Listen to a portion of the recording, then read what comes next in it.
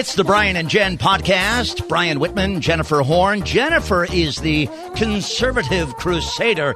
You're like a superhero, really. Brian is our lovable liberal, and thank you for noticing that I am a superhero. It's very the crown, though, is I mean the cape is now the crown. I mean, what do you think about the boots? The boots I kind of like. I knew you would. They look like Wonder Woman, like Linda Carter. People of my generation remember Linda Carter on TV as Wonder Woman. And you snuggle in a little liberal blanket. I do. It's this is lovable. Well, this is my blankie, and I also have my binky from childhood. It helps you, right? It does. Like, for example, when President Trump comes out and says, "I've done nothing wrong. It was an absolutely perfect call."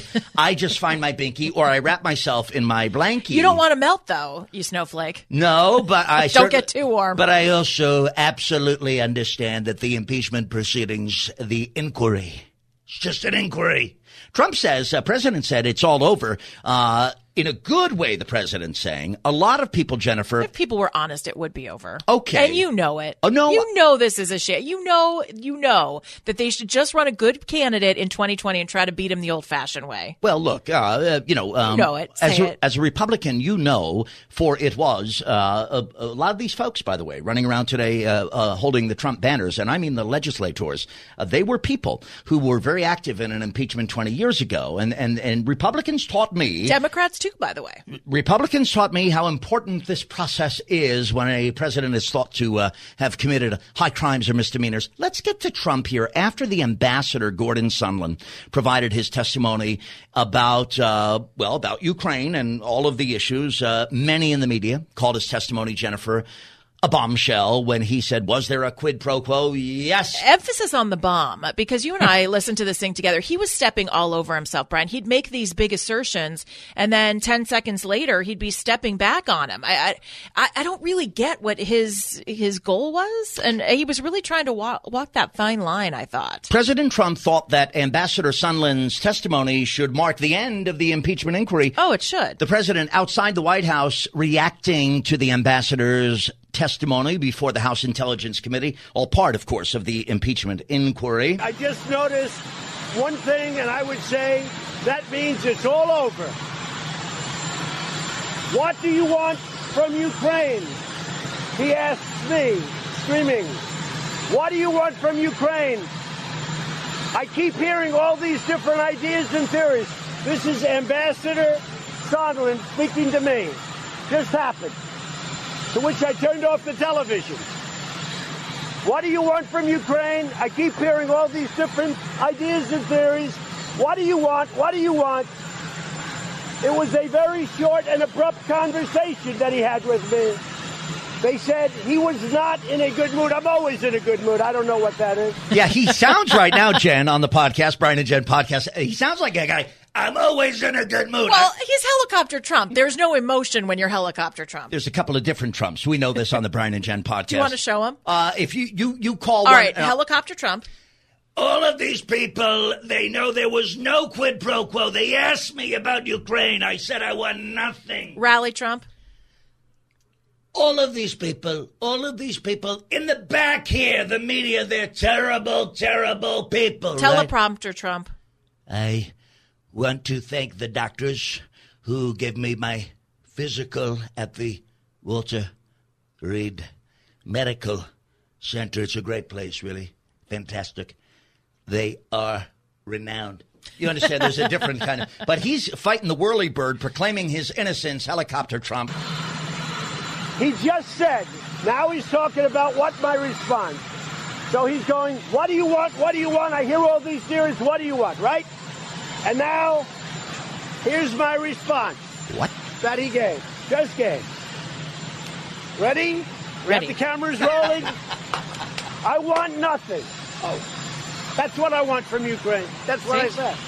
I want nothing. I want nothing. Who are you yelling at? Okay, that's... Did you hear that? Case closed. Yes, you're so violent, you... Case closed. Now, Senator McConnell in the Senate, and here's what happens, and folks know this, I think, who hear the Brian and Jen podcast, but remember there was a class when we were kids called civics? I do.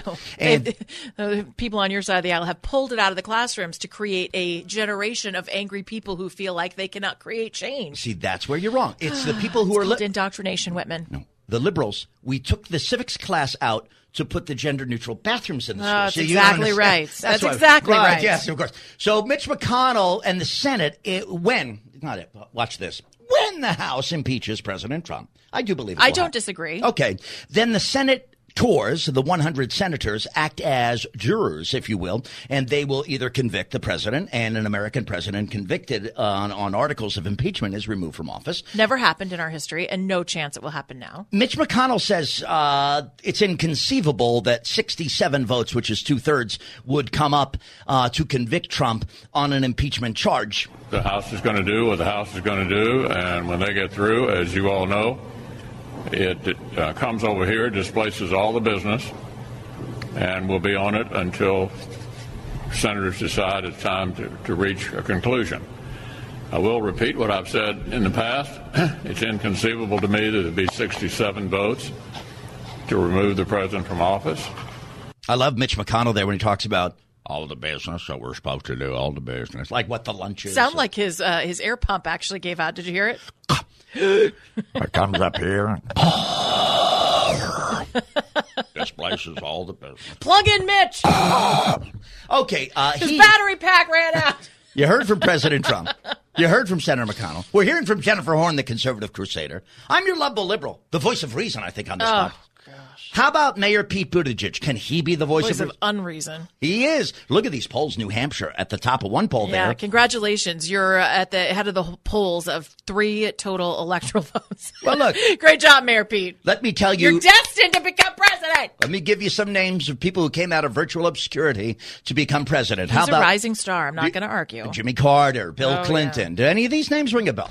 So, unfortunately. Mayor Pete is the mayor of South Bend, Indiana. Mm-hmm. And about the impeachment and the hearings that we've seen on television, here's what the mayor said. Well, he says the president confessed on television to these allegations. The constitutional process of impeachment should be beyond politics, and it is not a part of the campaign. But the president's conduct is.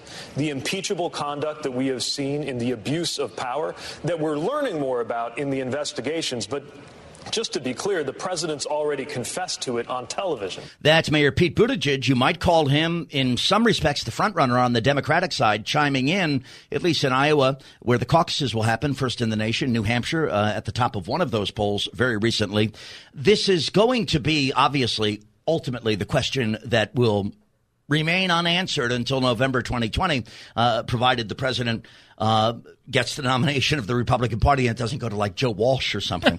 I don't think that's going to happen. When that happens, what impact will it have on his reelection? Because the history here is interesting. We don't see presidents impeached in the first of 2 terms. Yeah, usually that has been the case. Look, I think there is just as much risk for Trump as there is for Democrats in this. Sure, whoever is going to become the eventual nominee, and even people who are running for Congress on the Republican side are going to be able to put up all of this doubt about Trump and his ability to dictate foreign policy and whether or not he's in it for himself. That's going to be the usual fare for Democrats. But for Republicans, think about what we have from Adam Schiff. We have Adam Schiff lying on his panel saying that he doesn't know who the whistleblower is. We have him giving a testimony like he's some sort of stage actor as he's trying to read transcripts that President Trump wrote and giving his own spin to it. You're going to have Democrats who have gone after this president time and time again with no real direct evidence. And we haven't had that yet. And that's going to be used against Democrats. Look at how much money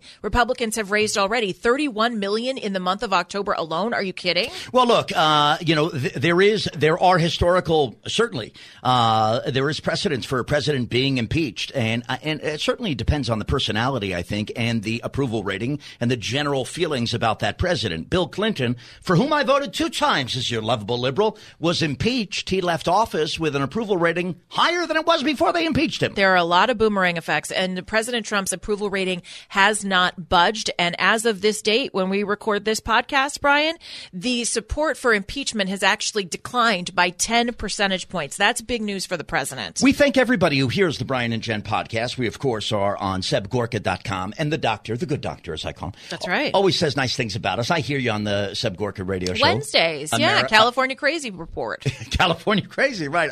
You're part of that. I think I can have a starring role, maybe. Jen and I do the morning answer program on AM 870 and AM 590 in Southern California. So we're listening to all of these hearings and covering and hearing all these witnesses, and we get to see Adam Schiff arrive in the morning, and he comes. He's our congressman, both of us. Actually, we live in his district. Ugh. Remind me. When the camera goes on. I wish he lived in his district. And the red light, he has red light syndrome, RLS. It's a condition. He is right in front of that camera. And then Schiff, because he's the chair, he has to start the questioning, and I love it when he recognizes himself as sort of a parliamentary or a parliamentary procedure. I recognize myself or majority counsel for the first round of questions. Okay, it looks. And let me tell you, Self, you're doing an excellent job. I recognize myself, Self. I've never seen a chair quite like you. So handsome and smart. It seems like Schiff feels like he's hosting a daytime television program or something. Schiff's a lot of things, boy. He loves all of this. He does. He's having a good time. His ultimate goal is to be senator. You know, he wants to probably go on to be president someday. He is something. All right. Thank you for joining us, Brian and Jen podcast. And don't forget, you can follow us on Twitter at Jennifer Horn and at Brian Whitman. Please do that. Please download again our podcast. Subscribe at Apple Podcasts. That's the thing to do. SebGorka.com on the website. I hear us. Because I recognize myself sometimes. I recognize myself or majority counsel for the first round of questions. Embarrassing. Brian, you're the best radio person I know. I enjoy me. I know you're the biggest fan of you. On Spotify, actually. But the Brian and Jen podcast is everywhere. And we thank you for joining us. Brian Whitman, Jennifer Horn, the Brian and Jen podcast.